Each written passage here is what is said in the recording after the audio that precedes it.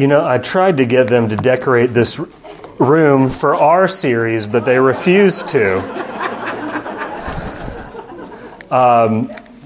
I got a good report from Stacy, and I was able to listen to the message, and he did a great job, other than the fact anytime he ran into something difficult, he punted it over to me and said, Seth will cover this. But this week, we're really going to just talk about why are we talking about hell. And when I brought up that we were going to be doing a new series, somebody asked me, well, what's the topic going to be on? I said, well, it's going to be on hell. And they said, wait a minute, so you're teaching on hell? I said, yeah. And they said, on a Sunday evening service? And I said, yeah. And they said, you must be trying to shut that thing down. But I'm glad you're all here to prove them wrong, because this is a very important topic.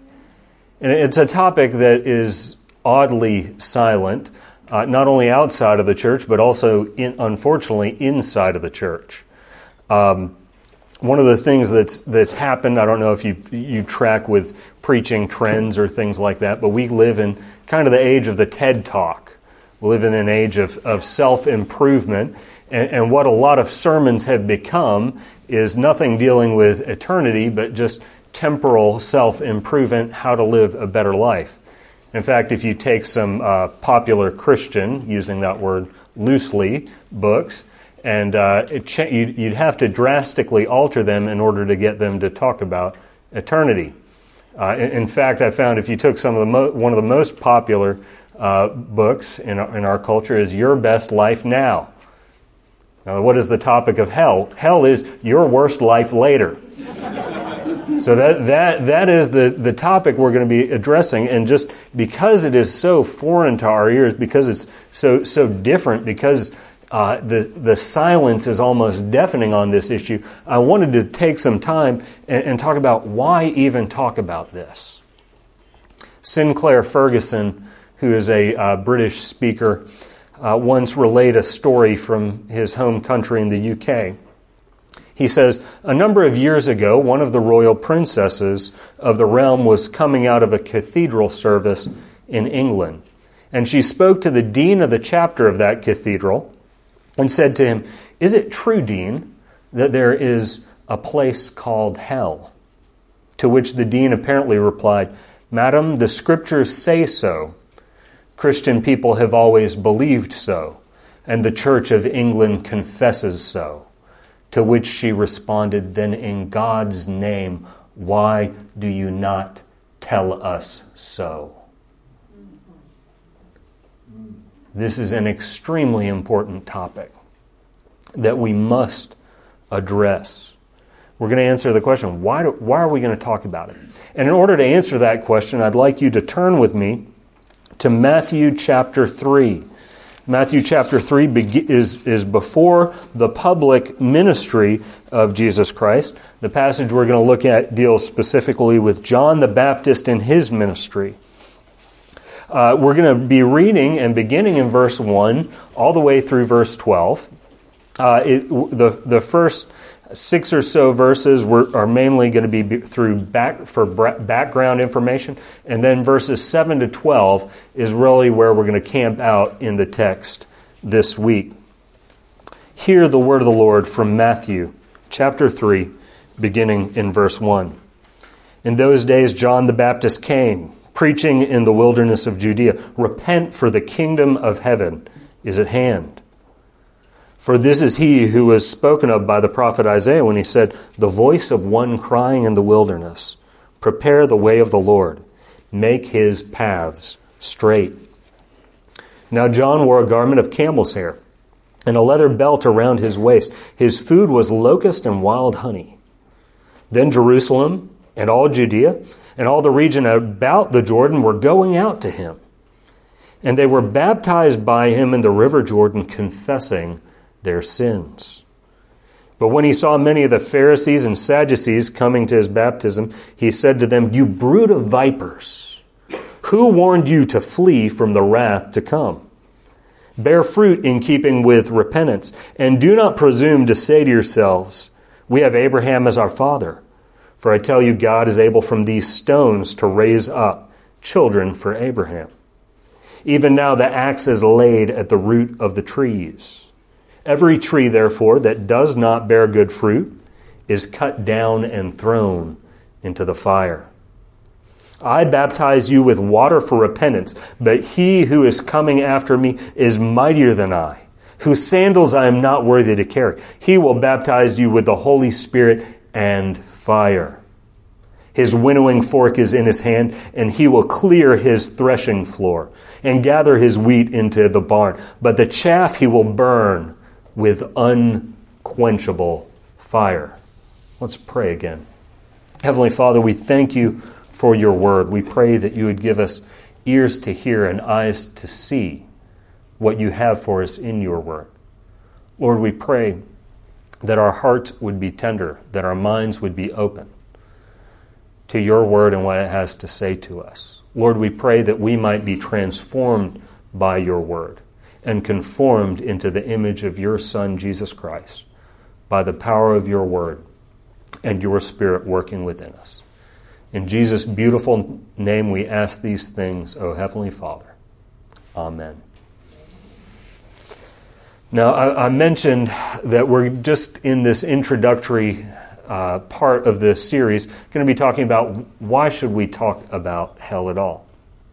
And the first reason we have in the text is hell is real.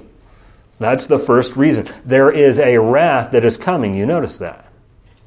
When John the Baptist warns the Pharisees and Sadducees, he says, who warned you to flee from the wrath to come? What's that imply? There's a wrath that's coming.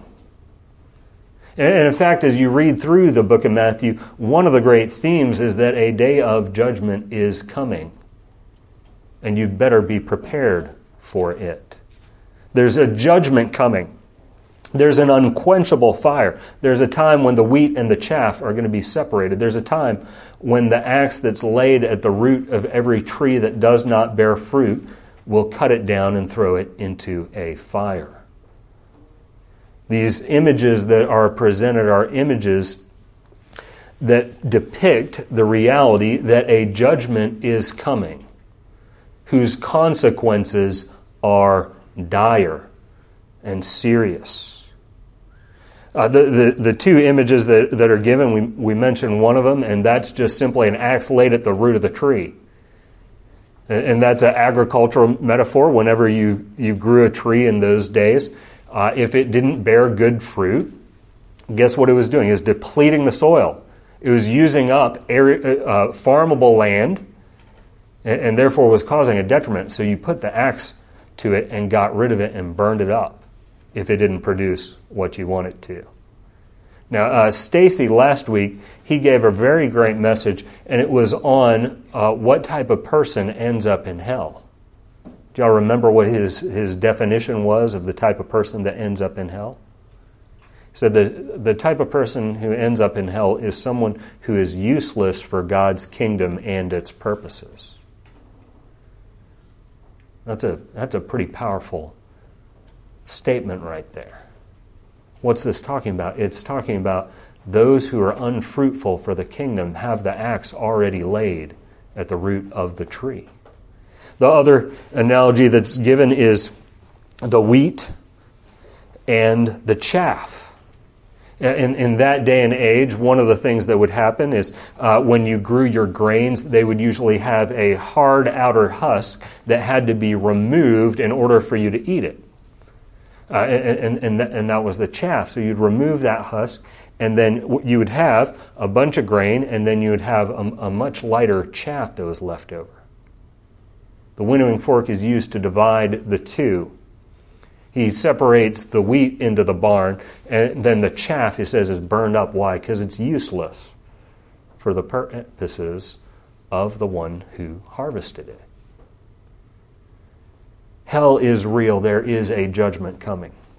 One of the things that's difficult with a topic like this is we've got to kind of define our terms, and then as we go through, we'll prove that definition. But in the beginning, I want to give you a definition. Stacy mentioned it last week, but I want to make sure, if you weren't there, that we're all on the same page. When I talk about hell, this idea of hell, the definition we're going to be working with, as I said, we're going to kind of have to prove it as we go along. is hell is the place of eternal conscious torment.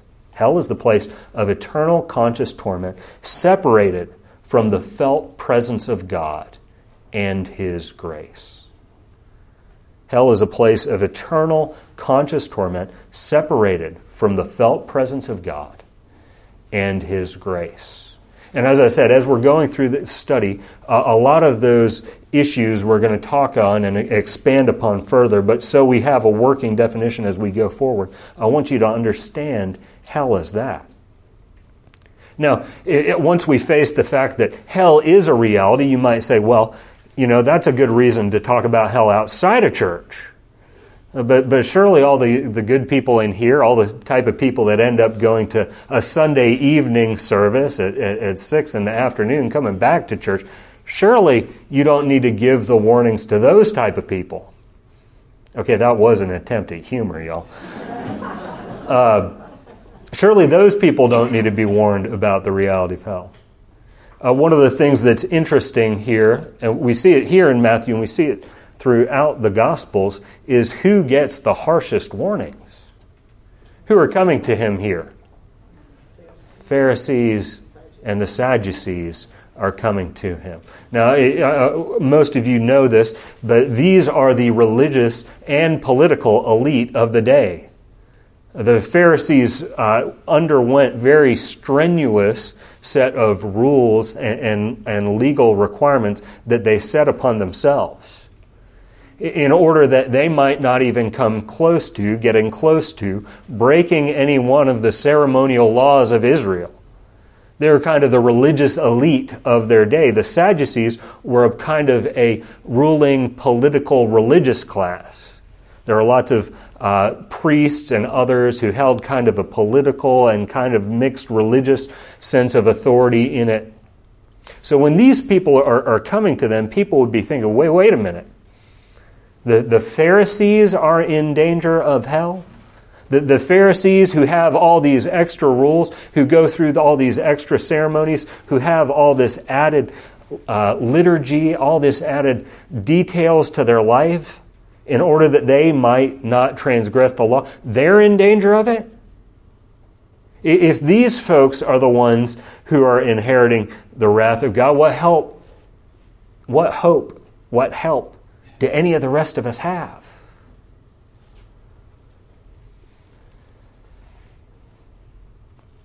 For this brings us to our second reason we should study the doctrine of hell. We should study the doctrine of hell because hell is eternally and insidiously dangerous. Hell is eternally and insidiously dangerous. Now let's take the first one. This is something we're going to focus on throughout the series because it's kind of a hot topic in our day and age. There's many who believe and say and profess that hell isn't eternal. But look at the end of verse 12 in this passage. It says, the chaff he will burn with what? Unquenchable fire. Another topic that comes up is the fire of hell is it metaphorical or is it literal? How are we to understand it? And I really like Timothy Keller's answer to that question. He says it's probably metaphorical. And he says whenever he says that, people breathe a sigh of relief. And then he says, for something much worse. And we have that type of description here. Because guess what happens to fire here on earth? It goes out. Once the fuel is consumed, or once it's separated from its oxygen source, or once it's smothered, it goes out. The kind and quality of this fire is that it will not go out. It will not be quenched. Spurgeon gives this quote focusing upon the eternality of hell. He says, but in hell there is no hope. By the way, that ties back to our definition of hell. Hell is a place separated from the felt presence of God and His grace. Once you're separated from that, you are separated from hope. Without God, there is no hope. But in hell, there is no hope. They have not even the hope of dying. the hope of being annihilated. They are forever, forever, forever lost. On every chain in hell there is written forever. In the fires there blaze out the words forever. Up above their heads is written forever. In the fires, I already read that. Their eyes are galled, and their hearts are pained with the thought that it is forever. Oh, if I could tell you tonight that hell would one day be burned out, and that those who are lost might be saved, there would be a jubilee in hell at the very thought of it. But it cannot be. It is forever. Hell is a place that exists eternally. As I said, that's something we will dive into in more detail as we continue. And one of the questions we'll have to wrestle with is, how can a good and just God punish temporal creatures for all eternity for what they've done? Next, hell is insidious. Now when I say insidious, I mean that it's sneaky. I mean, if everybody who thought they weren't going to hell wasn't going to hell, it would be a much less dangerous place. There are many in our pews and there are many in our pulpit who are going to be surprised when Christ comes in His glory.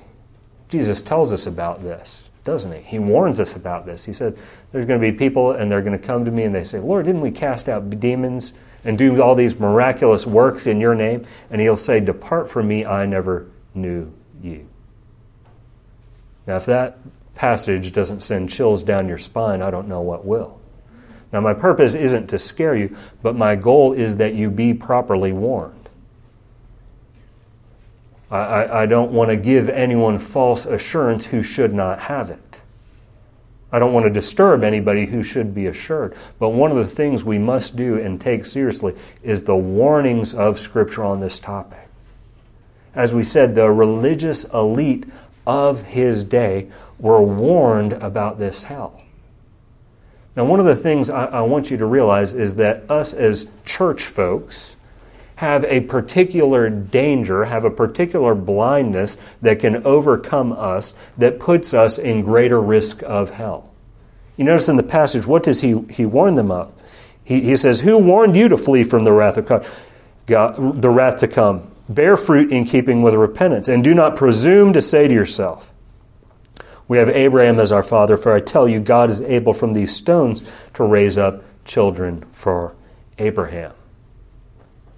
One of the things we learn throughout Scripture is that some of the people who have the hardest time turning to Christ are those who don't believe that they need to be saved. Notice he warns them, bear fruit in keeping with repentance. What was the problem with the Pharisees and the Sadducees? They didn't think they had anything to repent of. They thought, my works, what I do for God, is building up merit on my account. So when the day of judgment comes, He's going to look at me and say, whoa, done a lot of good there. You tithed well. Showed up on Sunday evenings sometimes. You know, you're doing really good. Come on in. You're the type of person we want here. So when they come out to John's baptism, it wasn't because they think we're sinners in need of repentance. They're thinking we're righteous people, and this might be another righteous activity we can add to our repertoire. It's something else we can add on our list of merit in God's eyes. Saints, it is a very dangerous thing to be reliant on your self-righteousness when you come before a holy God. By the way, there's two things that keep us from God. There is sin and self-righteousness.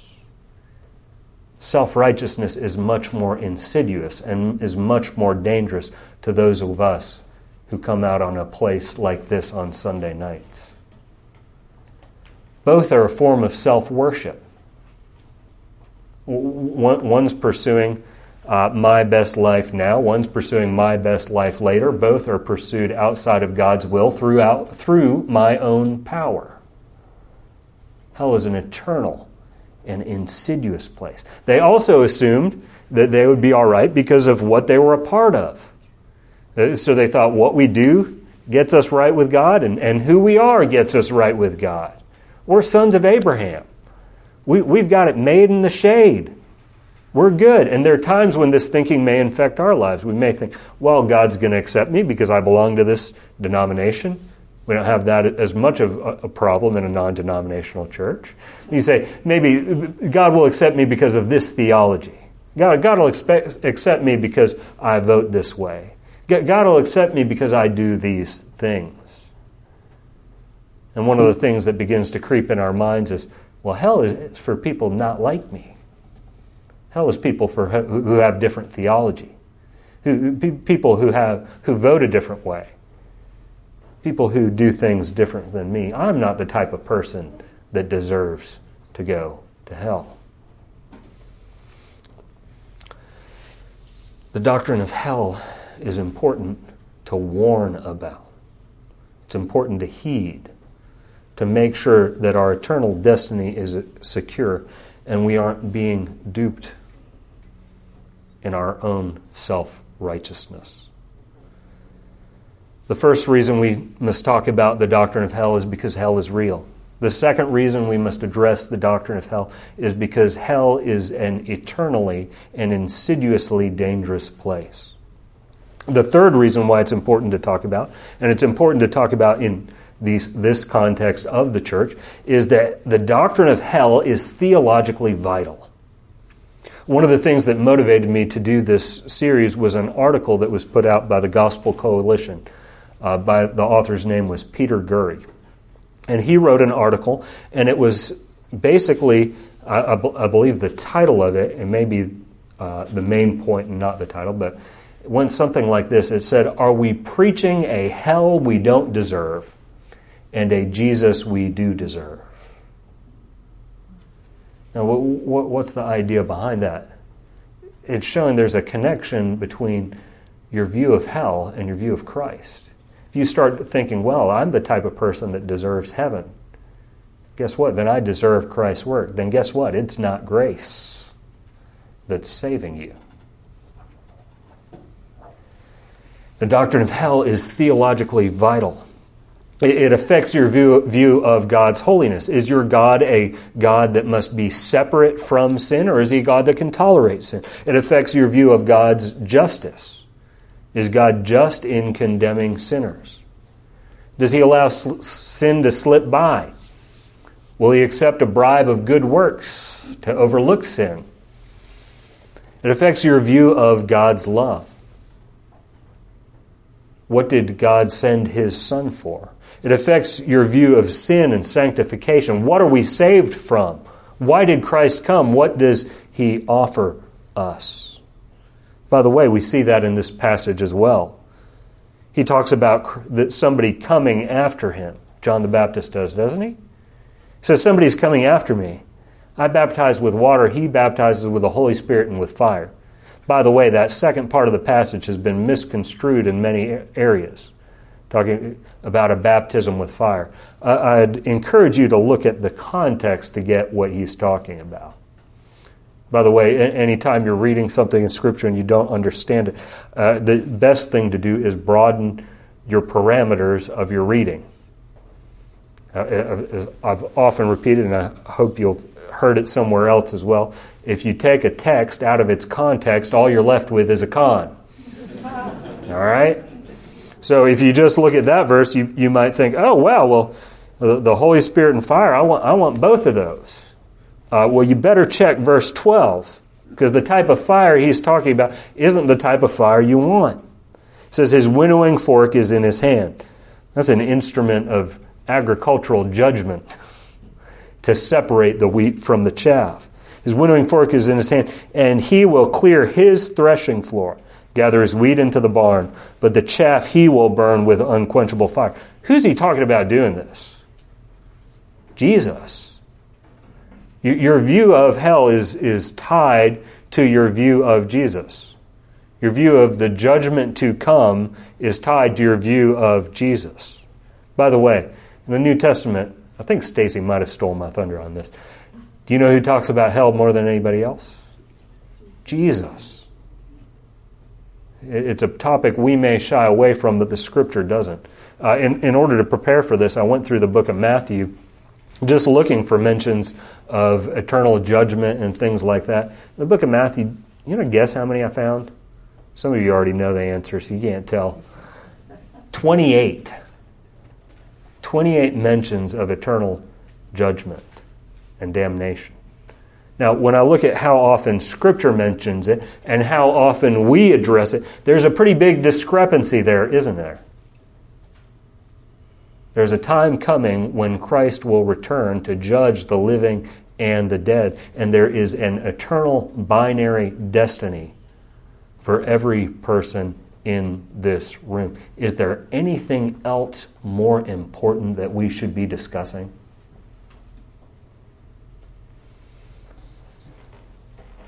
All these things, by the way, your view of hell, how that affects your sanctification, your sin, your view of the judgment to come, that's going to determine how you live in this life. Stacy mentioned that in his description of the type of person who ends up in hell is one who is useless for the kingdom of Christ and its purposes. Are you working towards that? Becoming somebody who is useful for the kingdom and its purposes. So these are three of the reasons why we need to be discussing hell, because hell is real. Because hell is eternally and insidiously dangerous. Because the doctrine of hell is theologically vital. And fourthly, and this is most importantly, because of Christ, hell is escapable. Because of Christ, hell is escapable. If there were no hope to escape the chains and the doom of damnation, to escape the unquenchable fire, then it might be best just to remain quiet about the topic. Let people enjoy the here and now, and then they'll discover what's in the hereafter afterwards. By the way, one thing you should realize, and I've thought of this week. I don't know if any of you know Anthony Bourdain, but he's a very famous chef and is well known for his traveling around the world and enjoying different food. That's what he's known for. He committed suicide this week. And one of the things I thought is, if only he had known what comes after. If only he had been warned about what comes after. By the way, he enjoyed some of the best things this world had to offer and still found this life meaningless and empty enough to kill himself. For the unbeliever, by the way, this world is the only heaven they will ever experience. That is true. For the believer, this world is the only hell they will ever experience. Because of Christ, hell is escapable. The reality of hell does not have to be the reality of our destiny, because Christ took the punishment upon himself. Christ took the wrath of God, righteously laid out against all sin and unrighteousness, and took it upon himself. As we talked about in our definition, hell is a place separated from the felt presence of God and his grace.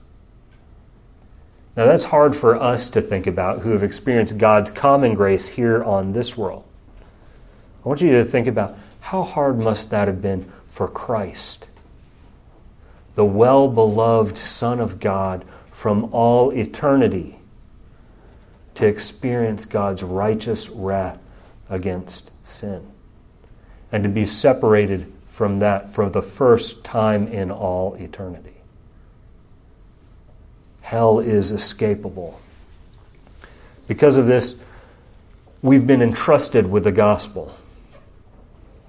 Now, one thing I want to emphasize as we go through this series, it's not in our ability nor in our power to save people. That is Christ's objective and prerogative. One thing we can do, however, is present the gospel. And then the Holy Spirit will work in a person's life, either as an aroma of life or as an aroma of death. We've been entrusted with a gospel that allows people to escape from eternal condemnation. You remember what's said in the Scriptures? That the gates of hell will not prevail against us? I think Cole has mentioned this before, but gates are defensive measures. This isn't saying hell isn't going to be able to overwhelm heaven. This is saying that the gates of hell are going to be knocked down, and it is going to be possible for people whose eternal destiny is damnation to be plucked out of that situation. It is important for us to talk about hell because people need to be warned. By the way, you warn people you care about. You warn people out of love and care and concern for them. That's why the Scripture warns us, is because it loves and cares and is concerned about us. There was a group of college students that were driving home for the summer. And as they were going along one of the highways, but it was one of those, y'all are in Memphis, so if you've driven anywhere away from here, you know those backwoods highways where you get into the small town, it drops down to 25 miles per hour, and they've got the stoplight where you're sitting, nobody else is. So they're driving on the little highway and making really bad time, kind of getting frustrated. And one of them says, "Hey, do you know what I heard?" And I said, "What's that?"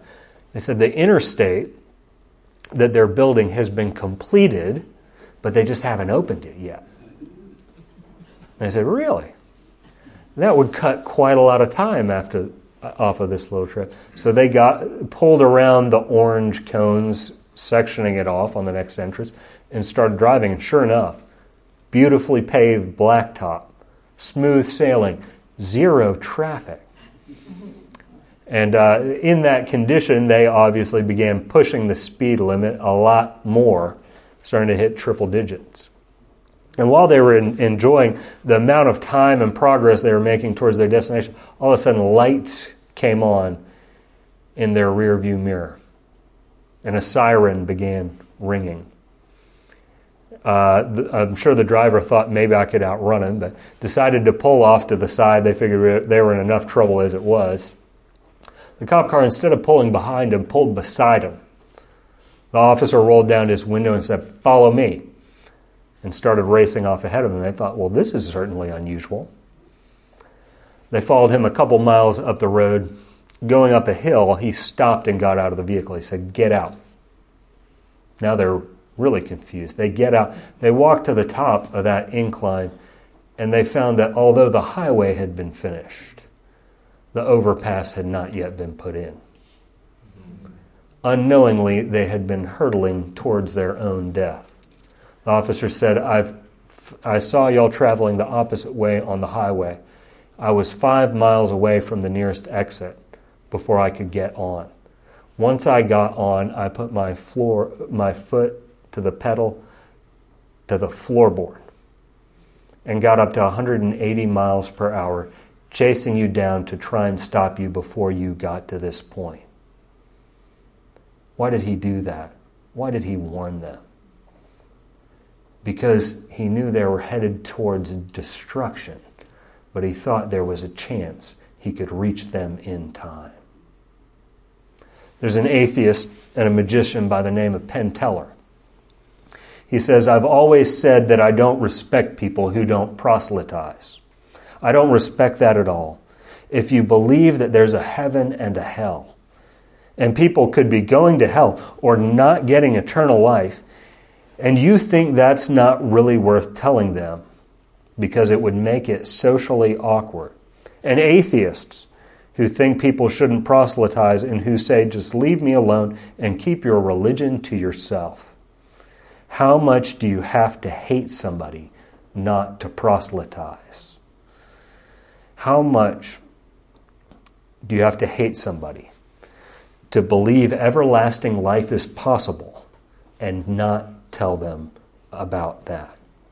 I mean, if I believed without a shadow of a doubt that a truck was coming at you and you didn't believe that a truck was bearing down on you, there is a certain point where I tackle you. And this is more important than that. Saints, we have been saved from eternal damnation by a great and glorious Savior. We have been entrusted with that message in a dead and dying world. I hope you will pray for boldness, courage, and opportunity to share. I pray that the Holy Spirit would give you words to say when the opportunity arises. People's eternity is at stake. Let's praise the one who saved us for all eternity. Lord, we thank you that when you saw our condition, you did not leave us in that condition, but sent your Son to save us. Lord, we pray that we would live lives that honor and glorify you. Lord, forgive us for neglecting the treasure of the gospel that we possess. May we be bold in warning and warm in inviting people into your presence, into your glory, that they might not have to spend eternity separated from you.